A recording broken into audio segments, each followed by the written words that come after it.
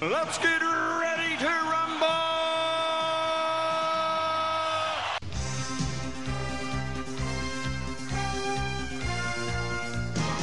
Hello and welcome to Netflix versus Cinema, the podcast that has taken a week off. It wasn't particularly intended, but it did happen. And also the podcast that is down to two people this week. Two people. And this is, well, my name is Tosin. I am the host. I'm based up in a place called Bromsgrove in the middle of the United Kingdom. And joining me on the Isle of Wight, a little island off the south coast of England, is Sharon Bollen.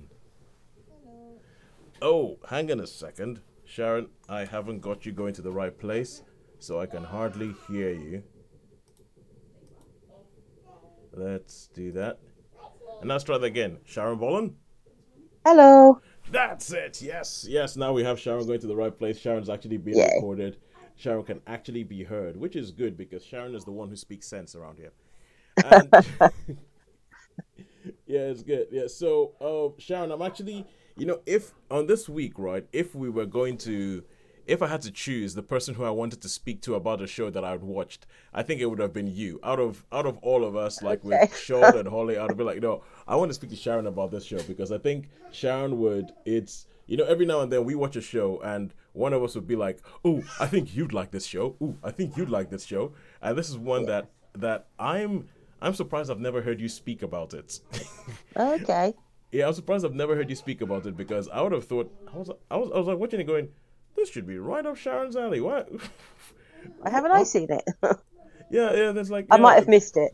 Yeah. Oh, the thing is, I missed it and it's been there. But anyway, okay. So what we do on this show is that the show is called Netflix Cinema. We go to the cinema, we see a couple of things. We stay at home and we see a couple of things on various different streaming platforms, not just Netflix. We rate everything out of 5, and at the end of the day, we say where has the money been better spent this week. So, what have you seen in the cinema? What are you bringing forth from the cinema this week, Sharon? I went to see the film called She Said at the She cinema. said. Yes, from what I understand, that's the journalistic film about how they broke the Harvey Weinstein story, and that led to the Time's Up and the The Me was it Too. Me Too. That was it. That's it. Yeah. Oh, good Lord. I had a blank there. I was about to say that it's okay. I was like, no, it's not. It's very much not Okay. okay. It's very much not okay. Why did it's okay pop into my head? What the heck? So, right. Okay. So, all right. So you saw She Said in cinema. I saw Strange World. I saw Strange World in cinema. And what did you see at home? I saw a Netflix film, a Norwegian film called Troll. Troll. Now I saw the poster for this and I was like, and I had to double check because a couple of years ago there was I think it was a Swedish film called Troll Hunter. I've seen it. Yeah, I think it was Scandinavian, but It was a Scandi, certainly, wasn't it? I yeah, have seen that as well, but I can't yeah, remember if that was Norwegian or if that was because the trolls are, that part of the world, aren't they? Finland, Sweden, Norway. or was it Danish? Denmark, Uh, a bit further south, yeah. yeah, They've travelled a long way, those trolls. But it is okay, part now of that folklore. And Iceland, probably. It yeah, because travels all I around remember. that folklore. Yeah, and I remember seeing the poster for Troll, and I remember it made me think a little bit of Troll Hunter, and I was like, is this the? And I realized, no, it's a different film on Netflix. So yeah, I'm interested to hear about that. And the show that I was talking about, that I was like, okay, now this is a show that if I had to choose somebody to talk to about this show, it would be Sharon, and that is a show on BBC iPlayer called Mum, simply called Mum, starring Leslie Manville. Okay. Yeah, Yeah, no, okay, all right, cool. it's ringing a bell, but I don't think I've seen it. I know I haven't seen it. All right. Okay. Cool. I will talk about that. I will talk about that and later on, and I can go through all the reasons why I'm like ooh. I think Sharon would like this. I'll go through all of those then. But okay, sure. So let's kick off. Let us get. Oh. We have a Sean entering the I have a room. short appearing. We have a Sean appearing. Hello. I believe Sean is actually at work. I believe Sean is trying to piggyback off some Wi-Fi. Okay, I'll tell you what, Sharon. We'll keep talking, and then if Sean catches up with us, he catches up with us. All right, cool. So we're gonna kick off in cinema. I'm gonna kick off with Strange World. Strange World in cinema, which I saw, and Strange World is a new. And Sean has seen that one as well. Yes. I believe Sean saw that as well. So Strange World It is a new Disney movie. This is a new Disney movie. It is Sharon. I know, animated. So that is like your kryptonite. That is kind of like your why. What is even the point? This is not what. This is not what my eyeballs were made for. I understand that. I understand that is your approach, and I know that you have an antipathy towards anything animated. But Sharon, I know that you have one animation thing that you watch a year, and I think you would like this. I think you would like Okay. this because the thing is every single well, if you look at any of the stills from this, right, this looks like, think 1950s and think the cover of a Jules Verne novel. I know the Yeah. art that's on the cover of a Jules Verne novel, almost every shot in this film looks like that. And it Okay. and it is so stylized. So it's a science fiction film, but the style, I would almost say, is kind of like a modern, um, of it's a kind of thing that would make people start using words like retro futurist, because it's almost kind of like a modern tale on what people thought the future would look like in the 1950s. So so it kicks off, and the premise of it is that there's this place called Avalonia. Avalonia is this town somewhere, and they have this guy called oh no, it's something Clade, but his voice by Dennis Quaid, and he's this massive explorer, and everything about him is about exploring, and is about going forth, and is about finding things, and he has this obsession with going and finding the future of his civilization on the other side of these mountains, the other side of these mountains that sort of like hem the Avalonia in. But he drags his son, Searcher Clade, voiced by Jake Gyllenhaal, around, and he drags him around everywhere. He drags him up these mountains and everything. And his son is really not an explorer, and his son is really much like, Dad, I don't want to be doing these things. But he's like, but he doesn't care. He wouldn't hear any of it. I think personally for me, I think this film is beautiful. I think that the art is brilliant. I think that the conception of this world is amazing. This strange world, which we'll get to. But the whole idea is that this guy, he drags his son around on all these explorers, and his son is not really an explorer. His son does not want to be an explorer. And when they're one of these expeditions going up like a snowy mountain, and they look like they're dressed like Scott of Antarctic and everything, like just sort of like trying to get up this mountain, his son finds this plant, and this plant's sort of like crackling with energy, and his son goes, I think this is something that we found here. And his son decides, I don't want to go with you to the other side of the mountain. I want to take this plant and I want to study it, because I think that this could be the future of our civilization. The rest of his explorer group sides with his son, and then he just walks off onto the mountain going, well, I don't need you. I'm just going to go off and do my own thing. And then he disappears and nobody ever sees him again.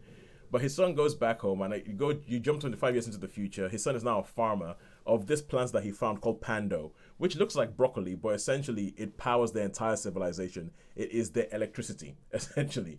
It powers their ships, it powers their cars, it powers their houses, it powers everything Pando. And because of this, they've thought of this guy. They got Searcher Clade, his son, is like he is the father of our civilization, because without you finding this thing, we would never have gotten anywhere. But then what happens is that this plant starts to die, and so all of the energy comes realizing this plant, and then it starts dying. And when it starts dying, they're like, we need to figure this thing out. And then the president, who used to be part of his father's explorer group, says we need to go and explore and find the heart of this thing, figure out why it's dying, and revive it, because if not, civilization is going to fall apart. So he goes off, and through one manner or another, his entire family ends up joining him. So him, his wife, and his son. And then it becomes this whole thing about father, son, going into this strange, like, there is very much a 2000 Leagues Under the Sea, Journey to the Center of the Earth heart running through this entire film, where they go into this strange world, and there's all these different things. I think the realization of the world is brilliant. I think it is beautiful. I think it is great. And I really, really enjoyed this. I really, really enjoyed this. There were some bits of it that I started figuring out as it was going along, but I think I just thought, I'm gonna bother thinking too hard. There's a reveal towards the end that is very there's a reveal towards the end that, if you're a fan of sci-fi and fantasy, will be familiar. I think I'll put it that way. If you're a fan of sci-fi and fantasy, it will be familiar, especially British sci-fi and fantasy. It will be familiar. But all in all, I really, really enjoyed it. Sean, you fire away. You tell me what you didn't think about this film. Okay. For me, I found it for me personally, I mean, yeah, the animation was lovely and all that. I found it a little bit patronising. I think. I think it was for me. It felt okay. Okay, I can understand this is probably more for youngsters. I mean, it certainly isn't subtle. Pardon? Yeah, It no, isn't certainly subtle. isn't subtle at all. It isn't subtle. At all. No. So, but I'm not saying it's a bad film. I'm not saying. I just found it a little bit too. I don't know, a little bit too long. I was getting a little bit, but I did go and see it with my mate and his little lad, and his little lad loved it. He was like, couldn't take his eyes off it. So yeah. So I mean, it obviously works. Yeah. So. Yeah, because I think that the film is there's this recent thing with Disney about you have a power, and this is the way you think the world goes and everything like that, and then the power starts going away. It happens in Encanto. It happened in Moana, and I think Disney are going into this whole thing where, and this film is a very, very unsubtle ecological fable. It's a very, very unsubtle. Okay, our power is running out. Oh, the thing that we're relying on might not be the best. We need to find another way of doing it. And there's the old way of doing it, signified by the dad who walked off into the thing. There's the possibly what you thought was the new way of doing it, which is to search by Searcher Clade, and then there's the future, which is the kid, and it's extremely unsubtle. And and I actually, to be honest with you, I kind of like that. I kind of like, because sometimes there's some films you watch and you're kind of like, okay, what was the point? Were they trying to say that? Was there an allegory? I like the fact that this was just going, okay, no, this is not supposed to be hard to get. It's not supposed to be hard to get. And you especially with everything we're talking about, the energy crisis now, and people trying to figure out how they're going to pay for stuff. This film has come at a time where you're like, it's really not subtle what the film is trying to say. Not subtle at all. No, in fact, some environmentally and ecologically, it's not subtle. Not subtle, and yeah, I mean, some of the should we say some of the they had plenty of other ethnic characters that just popped up for seconds, which I thought were quite they had the whole so it was very what's the word, it was very cosmopolitan. It was very diverse. I think that's the word.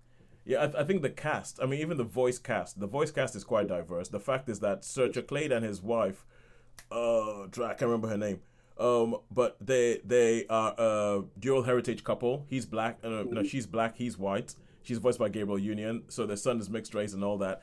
And I quite like that. I quite like the fact that they. Yeah, I quite like the fact that that even in smaller roles, this Avalonia is a place where all sorts of races are represented. I really like that. A big thing that Sean was referring to is that people have referred to this as one of Disney's first films, if not their first film, where they have a gay lead character, and they don't shy away from it. They don't shy away from the fact that the son Nathan is gay. That's like one of the first things you learn about him is that he's gay. And I know that there's been a lot of chat about this. And there's a show you're talking about, you think it's not going to be shown in some countries. I'm pretty sure that it's not being shown in China because Buzz Lightyear, I mean the Lightyear film had one scene where a woman hugs another woman and kisses her almost like a chaste church kiss. And they go, that's it. We're not showing this film. This film is the sort of first love thing plays a much bigger part of this film going through. I mean, why I was thinking that is because they actually out of the youngsters, because there's like 3 other youngsters, isn't there, apart from the son, and one of those is a girl. Yeah. And I was thinking, I wondered if they put that in there, and then if they wanted to put different subtitles on, they could pretend that was. I mean, I know it's more obvious with the thing, but I no, that's being too clever, isn't it? Yeah, you could do that, but no, they wouldn't do that. They would oh my God, Lord, the PR storm that will come down on their head.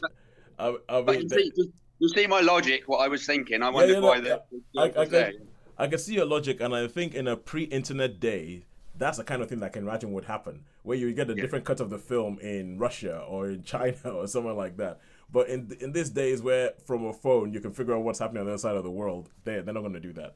So it's and I quite like the treatment because there's when you have an issue that you want to talk about in film or something like that, be it like ecology or environmental stuff or anything like that, there's ways of doing it in which it feels like you're smacking the audience over the head with it, and you're going, "This is important. This is look how worthy we are." And there's ways, and when that's done that way, it puts me off. And I say that as somebody who Sharon, you guys have heard me bang on about colonialism and talk about it in films and everything and I have an axe to grind when it comes to colonialism in films. I have an axe to grind when it comes to the representation of Africa in films. And even with that, I still think the way of going about it when you have an axe to grind, when you have a point to make, is not to beat people over the head with it. It's not to act like, oh, look how worthy this thing is. It's just to present it and it's there. Move on. And I really like the way this film did that, because it really presented it as, it's there, move on, nobody cares. Move on, yeah, deal with it. That's it. Yeah, you're right. And so all in all, I really enjoyed the film. I love the characterization. I love the characters, and I just think it's one of the most beautiful looking films I've seen in ages. There's just a lot of shots that I would take a snapshot of that and put that on the cover of a book, because honestly, the world that they realize is amazing.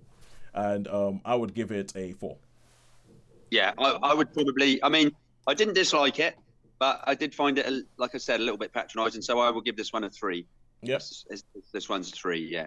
And I entirely see that, respect that, Thank you. and agree with that.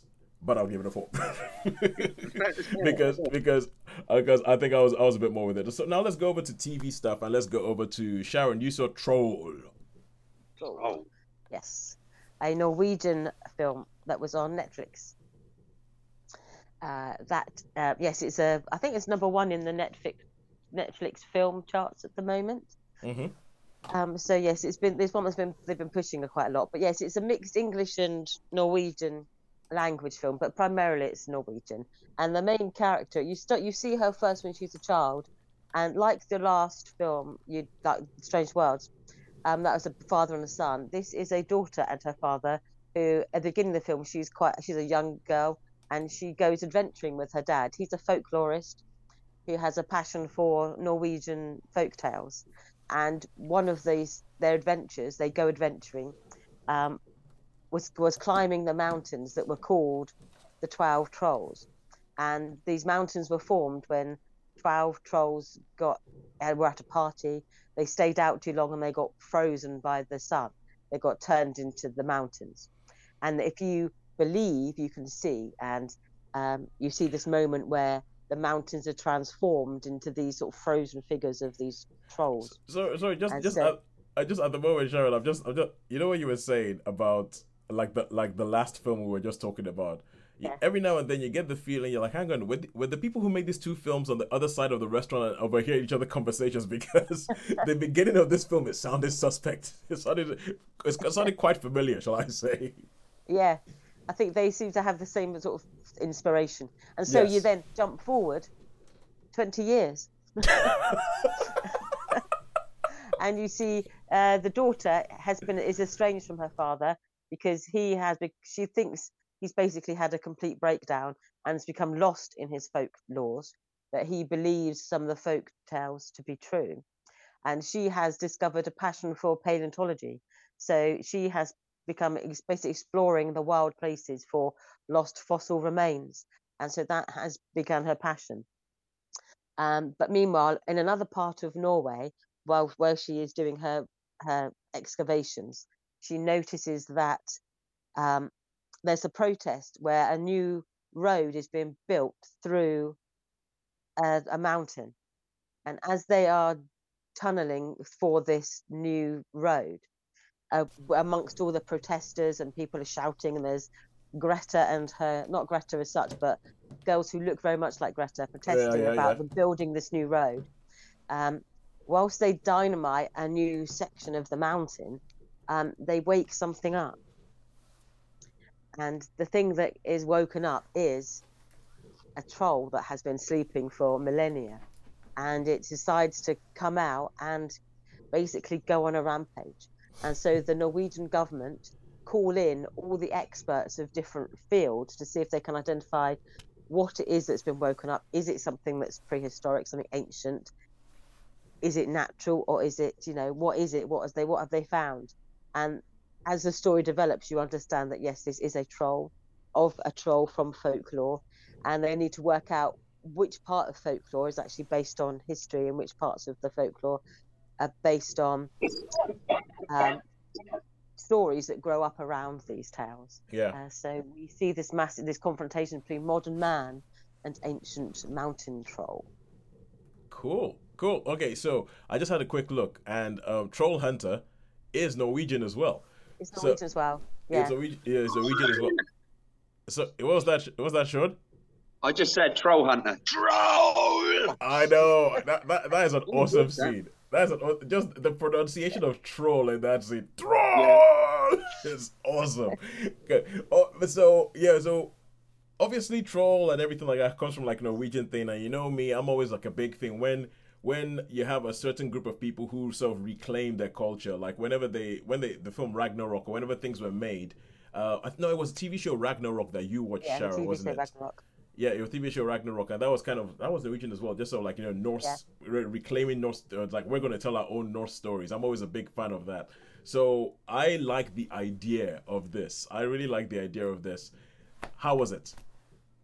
I really enjoyed it actually. It was aware of its own silliness, so it's self-aware in fact that it was like saying it's a troll, and they didn't treat it, and they referenced things like they had one scene they had when the troll goes on a public rampage, all the different news channels around the world are talking about it, and they sort of mention like popular culture, like the Japanese was saying like it's big, it's like Godzilla.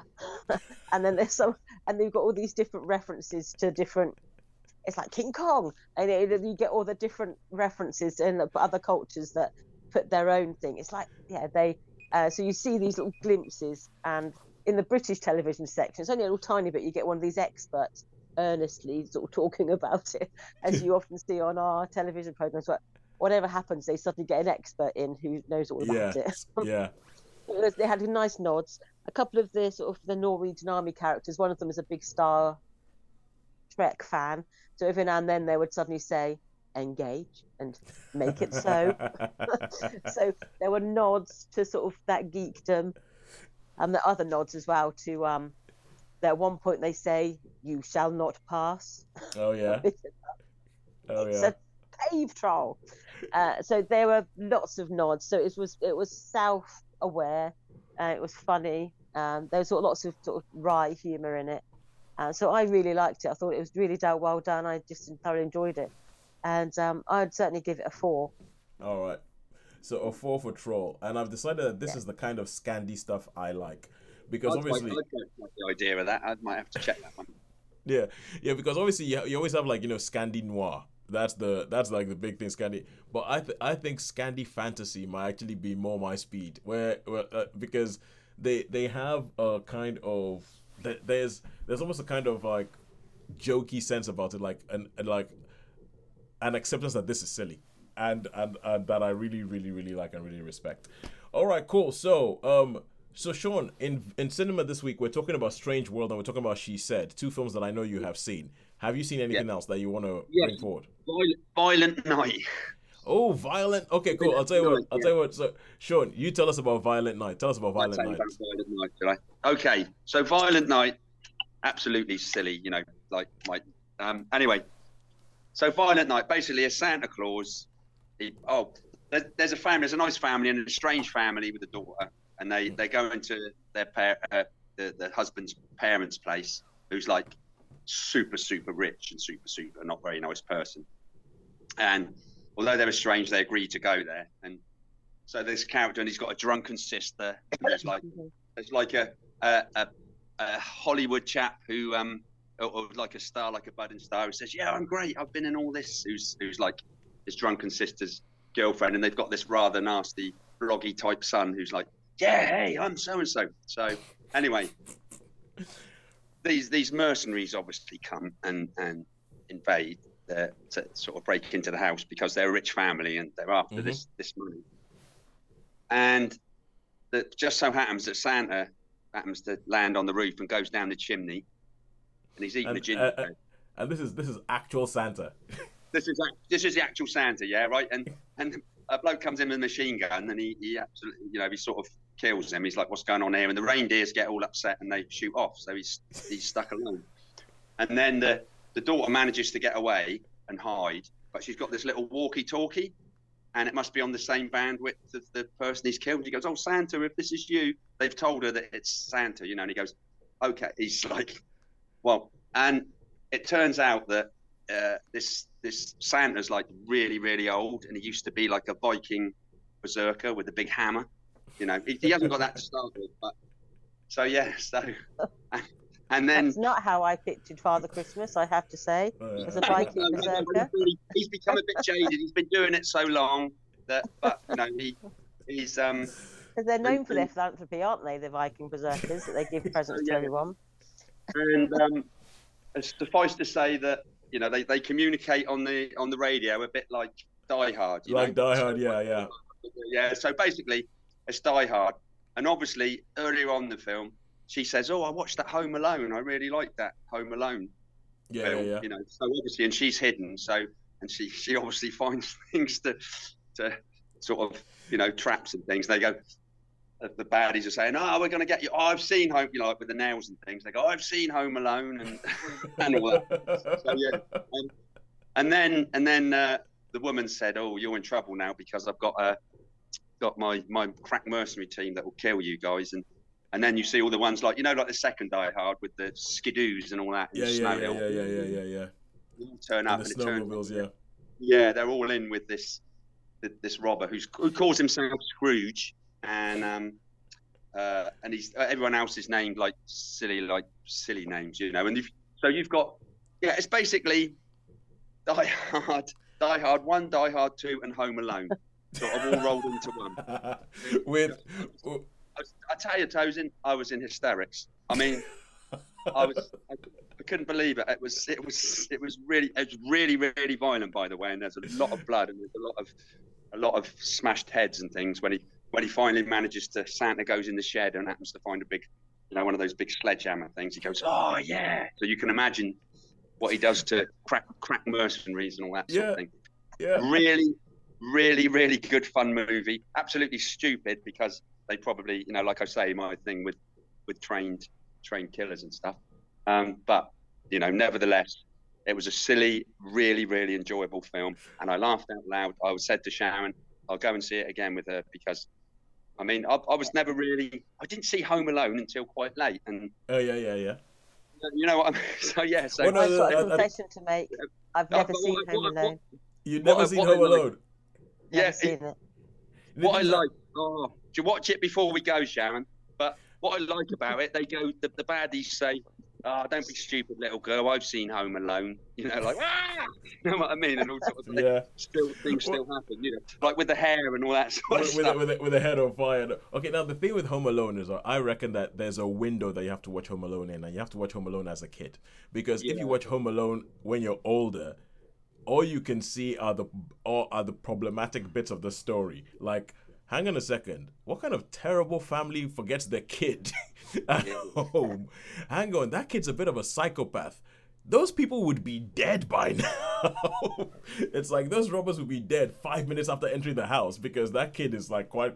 So I think as a problem with Home Alone, like if you watch it as a kid, then you have sort of nostalgic feelings about the film and all that, because that carries you through. But if you see it as an adult, you just see sociopathic kid, terrible parents, and quite frankly, Macaulay Culkin cannot act. That's all you see as a. Anyway, I think that's how I missed it. I was just too old when it came out. I wasn't in that band. Yeah. So anyway, back to Violent Night. Yeah. Back to Violent Night. But yeah, so anyway, so he is the real Santa, and she says on the, like in the dialogue things where he's talking. Anyway, she says, "Oh, what I really want for Christmas is, I'd like my parents to get back together." And certain situations, what happened to them, and it actually happens at the end. And there's, but yeah. It's just really, really, really good fun. And obviously Santa's injured, and they save Santa in a certain way. And Santa's got this. Oh yeah, that's right. I've got to say this. He's got a sack. Right, Santa's got the sack. Yes. And he goes in and he can pull out presents and stuff. And he goes, "Oh, what's this?" And he's opening up things to see what. And game. video game. Oh, what's this? And Like a magic TARDIS sack. yeah, like a magic TARDIS sack. Yeah. So, but no, really, really super good fun. Super good fun. Yeah, because this is a film that when I heard the premise of it, which is pretty much as you said, Die Hard, but this time John McClane as Santa, and and Santa's played by David Harbour, who you might know from Stranger Things, or he was the Red Guardian in Black Widow. Sharon, I think you would know the face. I know who. Yes, I know the one you mean. Yeah, David Harbour. So big, massive Hulk. He played Hellboy, most recent Hellboy, and I just felt like a bit jaded, grizzled, maybe slightly alcoholic Santa. I was like, this looks like it's going to be fun. It looks, and the only thing that could mess it up is the execution. The only thing that could mess up is the execution, but this looks like it's going to be fun. All right, cool. So how many stars? How many stars did you give it, Sean? He's got good lists and naughty lists. So obviously he's got the name of anyway, yeah. So yeah, but yeah, no, it's good. Yeah, 4-star for me, this one. Oh, 4 stars for Violent Night. Cool. But I'm happy to hear that they didn't mess it up. All right, cool. So we'll go back to TV stuff. Sean, have you got anything on TV that you want to talk about? I saw Guardians of the Galaxy, this Christmas special. Oh yeah, okay, I saw that as well. I've seen it as well. Oh, okay, yeah. cool. Oh, right. Okay, we will. Seeing as it's almost Christmas, we're going to end with Guardians of the Galaxy's holiday special. Yes, we're going to end up with that.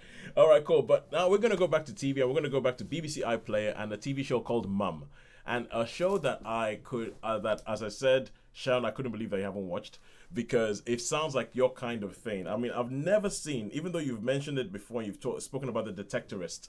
I've never seen The Detectorist. I love The Detectorist. Yeah, and love it. From what you said about The Detectorist, I feel like Mum might be in that same kind of thing, but only it could be because it's not it's a comedy, but it's not like laugh out loud. It's more observational, and it's all about the performances between this ensemble and how it goes around. So essentially, Mum kicks off in the first episode, and by the way, I have to say this. I love this about British TV. I've watched 3 seasons of this show. I've finished it, and the show's ended. I've watched 3 seasons of this show. 18 episodes, 3 seasons, boom, you're done. I love that, as opposed to like American shows where you're like, just slogging trying to get through this whole thing. And so the first episode of it kicks off, and you're in this lady's house, Kathy played by Leslie Manville, and you start seeing, as things go around her, you realize that it is that everyone's prepping for a funeral, and as it transpires, it's a funeral for her husband. And you get to meet her son. Her son's new girlfriend comes into the house. Her brother comes in with his new girlfriend. Her husband's parents come in, and they just sort of they sort of circle around her. And pretty much every episode of this show happens in one location. So the first 2 seasons, it all happens in a house. Everything happens in a house. And I started watching this, and it depends on how much you can handle cringe, because there's just this feeling of this woman who's just trying to get through life, but she's surrounded by all these idiots who keep bringing her down. And it's all about the interactions that she has with her brother and her son, who's a bit dim, and then his daughter, his girlfriend as well, shows up. And I'll give you an example. She shows up in the first episode, and she shows up and she says, "Oh yeah, unfortunately my mom washed my black dress and it shrunk, so when it shrunk it was showing my bum off, so I decided I couldn't come to the funeral with showing my bum off, so I came in with in another dress." And she shows the only other nice dress that she had that didn't make her look slutty, and it's bright red.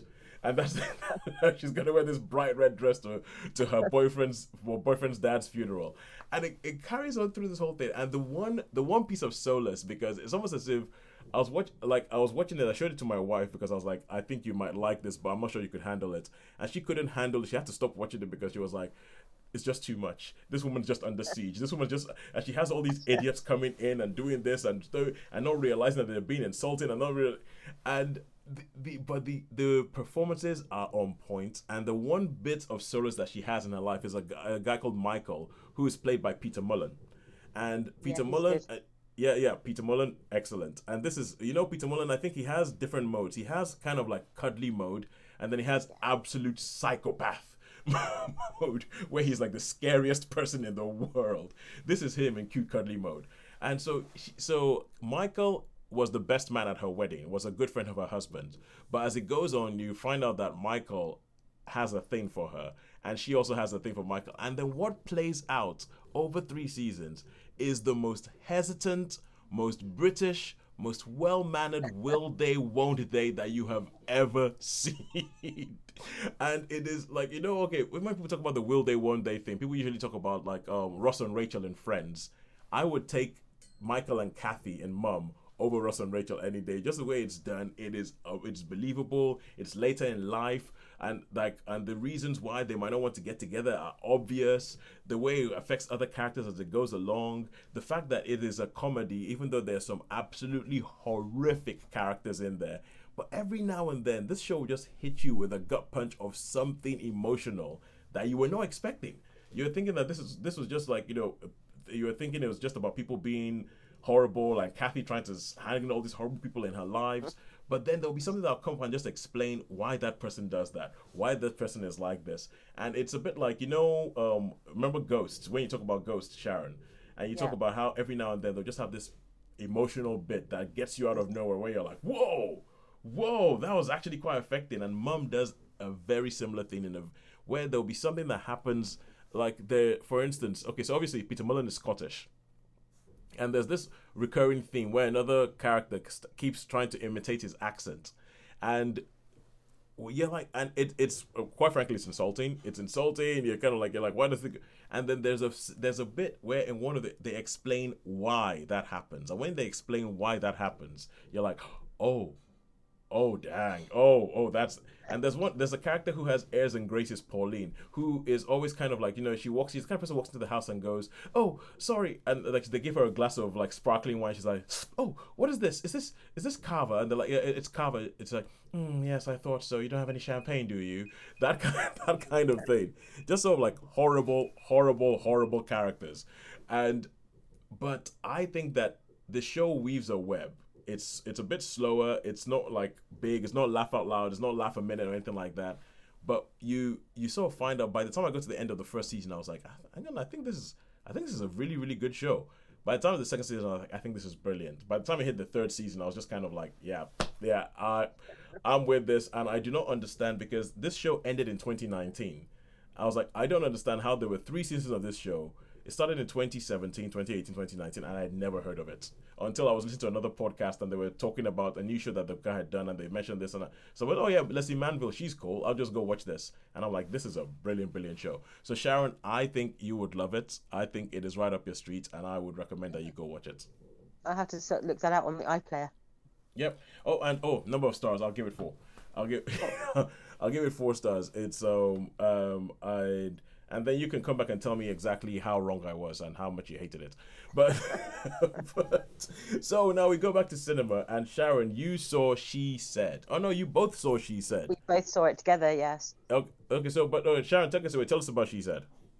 She Said is a dramatized account of how the rise and fall of Harvey Weinstein, basically, and how through a persistent investigation by 2 New York Times investigative journalists, it basically uncovered not just a number of incidents of inappropriate behavior by this Hollywood producer, but it basically discovered through this investigation almost a conspiracy of silence or complicity, in that these allegations were known about to quite an extensive degree, and the system was worked in such a degree that because he was making money for the studios, that they had an invested interest in protecting him to a certain degree, and by basically paying women off to keep quiet. And so these 2 investigative journalists, they started off, they're both young women with families. At the beginning of one of the film, one of them, played by Carey Mulligan, is just having her first baby, and the other, I forget her name. Zoe Kazan, that's it. She is a mother of 2 small daughters. And so they have got busy lives. They're in relationships there, but they are like sharp, intelligent women who can do investigative journalism. And so it starts off, they're investigating just basically any form of like sexual harassment, because they're investigating the allegations against Donald Trump before he was a president. how some women had come forward saying that this is how he treated me, and how it made no difference to how he became president, the fact that he had a history of inappropriate behaviour. Yeah. They were investigating other powerful men, and they started to hear this name coming up all the time, Harvey Weinstein. So they started to investigate what was going on. And so the film basically charts this sort of painstaking investigation in tracking down women who had made allegations but their silence had been bought and paid for, and how they were trying to write a story, but no one wanted to have their name on record.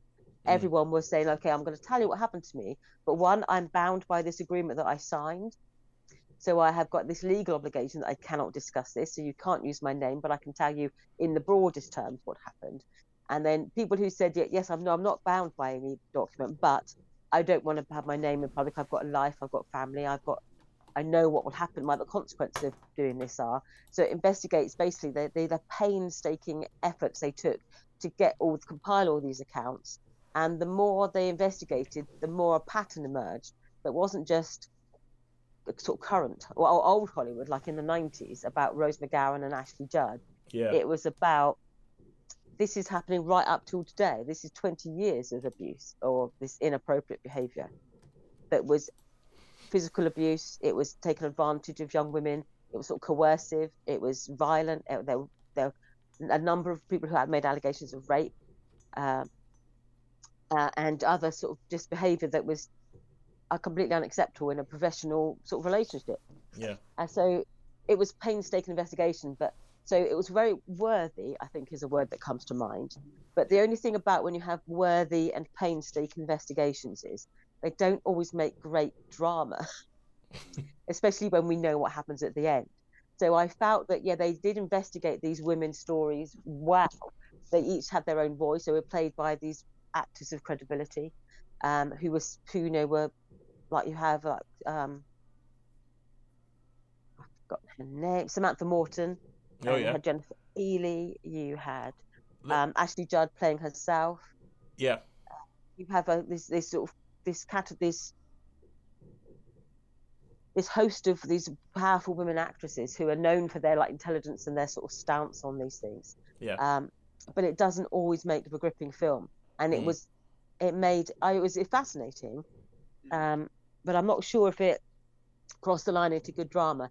You can't help but compare it to things like Spotlight, where that they made a good drama about a very serious matter, and they made it where they were true to the source, but they also managed to maintain that sort of degree of tension, because we know that Harvey Weinstein is in prison, and that he was convicted of a number of serious assaults. And we know about the Me Too movement, that all these women did stand up and say, but it was this sort of painstaking stage before they could get that one woman to say, you can name me as a source to add credibility. And then waiting for other names to say, well, actually, yes, you can name me and I will be a witness to this. So it was a good film. It was gripping. It was interesting. It was fascinating, but I don't think it made good drama in the way that other films have done that cover sort of this same sort of thing. I think in some ways they were almost too reverential to the subject matter. They wanted to include everything to give everyone their voice, which is very worthy, but it doesn't always make for the best film. So I thought, I applaud them for wanting to say this, a Hollywood film made about Hollywood that isn't glamorizing it, which isn't celebrating it, which is saying for every Singing in the Rain, you do have a She Said, because, these studio systems are designed to protect themselves. And as long as Hollywood has existed, young women have been exploited. And if that means that a producer invites you after hours to his hotel room and says, can you give me a massage? All the staff members do it. And then all the girls tell each other, if he asks you to go into his hotel room, sit in the armchair, because it's harder for him to get alongside you. Because if you sit on the settee or if you sit on the sofa, he can sit next to you. So if all the women who work there know that, then that means basically everyone in that studio system knew that. So it's things that women tell each other, because I was thinking about my own experiences at work. And there was things that you tell others. I used to tell people when they first started work, when you climb up the stairs, try not to make sure there's no one climbing up the stairs behind you, because you may get a comment, you may get a hand on your bum, or you may get someone looking up your skirt. So you learn when you're a young girl working in an environment, because I was 17 when I first started working in a police station, I learned very quickly that you looked around before you climbed the stairs to make sure there was no one behind you or walking up behind you. You learnt those things, and you told other girls when they started working, if he's walking around the corridor, just hesitate at the bottom of the stairs, pretend that you've forgotten something, turn back, and then come up the stairs so that no one is behind you. You learn these things, and these young producers and runners in the studios were told these sort of things because it was their experience, and so if they knew it, everyone knew it. Sharon, I'm happy that you can laugh about it, but that is horrific. I'm happy you can laugh about it now, but yeah, that is horrific. And I have no other way of moving on but to say, Sean, what did you think? Well, it was no All the President's Men, should we say? Yeah, that's exactly what I was thinking, because I remember watching All the President's Men after years of people raving about it, and then watching and go, okay, this is just the painstaking way of how they worked it, and the fact that it ends with them publishing the story, and I'm like, oh, that was it? Okay, cool. Okay. Yeah. I found, yeah, I mean, the subject matter was interesting. They spent a lot of time driving to different places and flying to different places, and so some nice scenery. I thought it was a little bit long. It dragged out a little bit too much. I think this would have been one of those films that if I'd have watched it on streaming or at home, I probably wouldn't have been. I mean, films like this, I guess, are quite good to see at the cinema because you've only got that to focus. But I can imagine with this film, I'm not saying it's a bad film, but I think I probably would have thought, oh, I just nipped to the toilet, or I'll just go make myself a cup of coffee and then come back to it. Do you know what I mean? Do you know what I'm saying? Which would be easy to do if you were watching it on TV. Oh, I'll just go make myself a cup of tea, come back, and you could sort of dip in and out if you like, because you knew, like exactly like Sharon said, you knew where it was going to go, and it was just the painstaking slog. I mean, it was quite well acted, I thought. Yeah, it was well done. I think they were almost too passionate about the subject matter that they didn't have that editorial eye where they're thinking, you know what, we need to make this scene sharper. Because you see a lot about the legal wranglings, how the lawyers come in and they try to play it off, or they try to downplay it, and it's like, yeah, there are ways of doing that without basically almost hearing the conversation live time. It's like you needed to have someone who was maybe not as passionately involved to say, you know what, you need to make this scene a bit tighter. You need to maybe cut out maybe all of the flights to and fro, all the driving to and fro, cut those down a bit.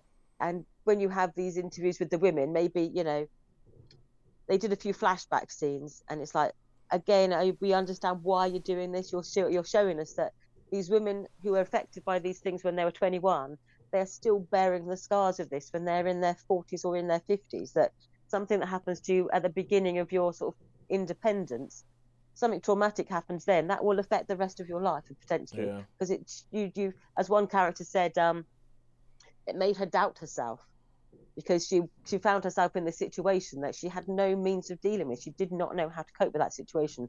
So, as sort of what many women do, it's like, just get through it and then you can leave without fighting or without making too much of a fuss. It's like, just get through it, just do whatever they want or do whatever they say, and then just get on with it. But because they did that to survive, they don't know how this situation is going to develop. They were then made to feel, did I do something wrong? Why would it happen to me? Did I do something that made him think he could do that to me? And that did affect their lives. So you can see how they were passionate about telling these women's stories, but they needed to be a little bit tighter and a bit sharper with it. Yeah. Okay. So two things. I would think this is the kind of film where, just because of the story that it's telling, I'm probably on the side of let them do whatever they want. I might watch it once and never again, but let them do whatever they want, and this needs to be told. But I really, really want to have almost like a triple bill of All the President's Men, Spotlight, and this, and see. And the Times, I really like. Is it the Times, the one with Meryl Streep? The Post. The Post. Oh yeah, the Post. Yeah. I did quite like that, actually. Yeah. And I just want to and to see, okay, what works and what doesn't. Is it the subject matter? Is it the interest in the subject? I think it's fascinating as to why a painstaking slog through the investigative process works in one instance and doesn't work in the other. I want to know why it doesn't. But anyway, how many stars would you give it? For me, I would give it a 3-star. I would say, yeah, for subject matter, I would give it a 4. It's a worthy film, but in terms of actual delivery, it was too long, and I would give it a 3. So I wanted to give it a 4, but it actually delivered a 3. Oh. All right, cool. So that's 3 stars for She Said. And let us go. And now it is that season. Sharon, Sean, Merry Christmas. We can say that now. We're in December. We can say it now. I mean, the weather is even like, the weather, I'm not sure what it's like on the island, but I mean, over here, the weather is sort of like obliging. We've had to scrape stuff off the cars for the last couple of days. Everything's been white. So We had a white frost this morning. Yes. The first island-wide white frost. Apparently, I was told we've had 2 localized white frost on the island this year, but this was the first widespread. Everything was a blanket of white when we woke up this morning. Oh, cool. And so the weather's getting to it. So I guess it's about time we actually spoke about Christmas and talked about something Christmassy. And I'm quite happy that this is what we're talking about. The Guardians of the Galaxy Holiday Special, which we have all seen. We've all partaken of this particular cup of Christmas cheer, and we've all seen the Guardians of the Galaxy Holiday Special. So who wants to start talking about what this is about? You're probably the best. You go, Toes. Okay. All right. Okay, cool. I'll go with this. So the Guardians of the Galaxy Holiday Special, and I think for anybody who might be into their geekdom, when you hear sci-fi property holiday special, your mind immediately goes back to the 70s and goes back to the Star Wars Holiday Special, which is infamous for being naff. So naff that George Lucas tried to buy up every copy and bury that this thing ever existed. And I think the fact that they've gone and called this the Guardians of the Galaxy Holiday Special, they know exactly what they're doing. They know that they are poking that bear of that memory of this is what it is. So this is the Guardians of the Galaxy, Marvel's ragtag group of superheroes who introduced space warfare and space travel into the MCU. And what they have is that this takes place after like Endgame and all that sort of stuff. The Guardians are settling down. Peter Quill is quite sad because in quite short space of time he found his dad, then lost his dad, then lost the love of his life, and he's just sort of like down in the dumps, even though he's kind of like it's like he's in charge of this place Nowhere, which is where the Benicio del Toro character, the Collector, used to be. And so the Guardians of the Galaxy are there. They're all hanging out. They're doing the things. Groot has grown a little bit more into last time we saw him was like teenage Groot. Now he looks a bit more like bodybuilder Groot. And it looks more like bodybuilder Groot. So like Rocket is there. You meet Cosmo the dog. But the stars of this are Drax and Mantis. Drax and Mantis, who are probably the stars. When it comes to the Guardians, they're the ones who are always getting the wrong end of the stick. They don't understand sarcasm. They don't understand tone. They don't understand. They don't get anything. And so they go, oh, Peter Quill is actually quite sad. And because there's this whole thing that runs through Guardians of the Galaxy of the fact that Peter Quill was abducted from Earth in the 80s when he was a kid. So all he knows, all the music he listens to is 80s music. All of his references are 80s references. And he has spent ages telling them about how Kevin Bacon is the greatest hero ever because he just keeps talk to them about Kevin Bacon movies. But being Drax and Mantis, and because like sarcasm, I mean, the first Guardians of the Galaxy movie has the all-time epic line where they go, oh, don't worry, they say about Drax, they go, don't worry using sarcasm on him, it goes over his head, and he goes, nothing goes over my head, my reflexes are too quick, I would catch it. And that is Drax in a nutshell. So Drax doesn't get it. So Drax and Mantis don't realize that Kevin Bacon's an actor. They think Kevin Bacon is actually this real life hero, and so they think, you know what, this Christmas thing that Peter Quill keeps talking about, let's do this thing and let's go get him a Christmas present. Let's get him Kevin Bacon. So Drax and Mantis go to Earth to get Kevin Bacon for Peter Quill as a Christmas present, and that's about the only plot that there is in this thing. That's the only plot that there is in 45 minutes. Is Drax and Mantis go to Earth to get Kevin Bacon for Peter Quill, and things happen. And okay, what do you guys think? Before I carry on, what did you guys think? Well, I quite enjoyed this. I must say, I did quite enjoy this. I thought it was quite good fun. And I really liked the band in it as well when they because obviously they're singing in the Star Wars Holiday Special, so they have a couple of songs. They have a couple of songs in this as well, yeah. Yeah. So no, I found it really, really good fun. And I enjoyed it. So yeah, I found Sharon? it good. Yeah, no, I find it sort of silly and funny, and it's one of those things like when they talk about Christmas specials, they talk about Christmas, and they only ever talk about the secular Christmas. They never talk about any sort of historical or religious or spiritual reasons for Christmas. It's literally Christmas is about giving presents to people, making you all happy. Yes. And so I find that a bit funny, really, because I'm thinking you've completely missed the whole point of Christmas, why it started in the first place, and you've gone straight to the sort of modern, what we would call all the things that ruin Christmas. So yeah, I found it funny in an ironic way, but also funny because it is just so silly, and the fact that Kevin Bacon plays like a heightened version of himself, almost like the like we see in the adverts for EE. We're familiar with Kevin Bacon as a heightened version of himself. Yeah. And he lives in like this classic Hollywood home that you get the feeling there's probably nothing like his real house. It's sort of glass and smooth, sort of shiny floors with Christmas, Christmas turned up to 11 in every room. Not taking himself too seriously, I think. No, because I think it was funny. And I think we've known in the UK for the last decade that Kevin Bacon does not take himself seriously. Yeah. We've known that for like the last 10 years. So yeah, I thought it was silly, funny. Yeah, it did what it's supposed to do, wasn't it? It was like a 45 minutes of cheer with a little bit of heart running through it.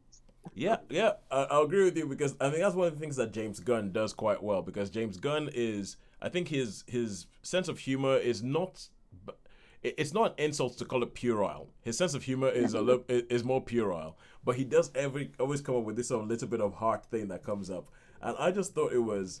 I personally just loved watching Drax and Mantis. Like, there's a bit where they go to LA and they're trying to find Kevin Bacon's house, and they end up in a bar, and the bit where they're walking along Hollywood Boulevard, and then people think that they're actually people in cosplay,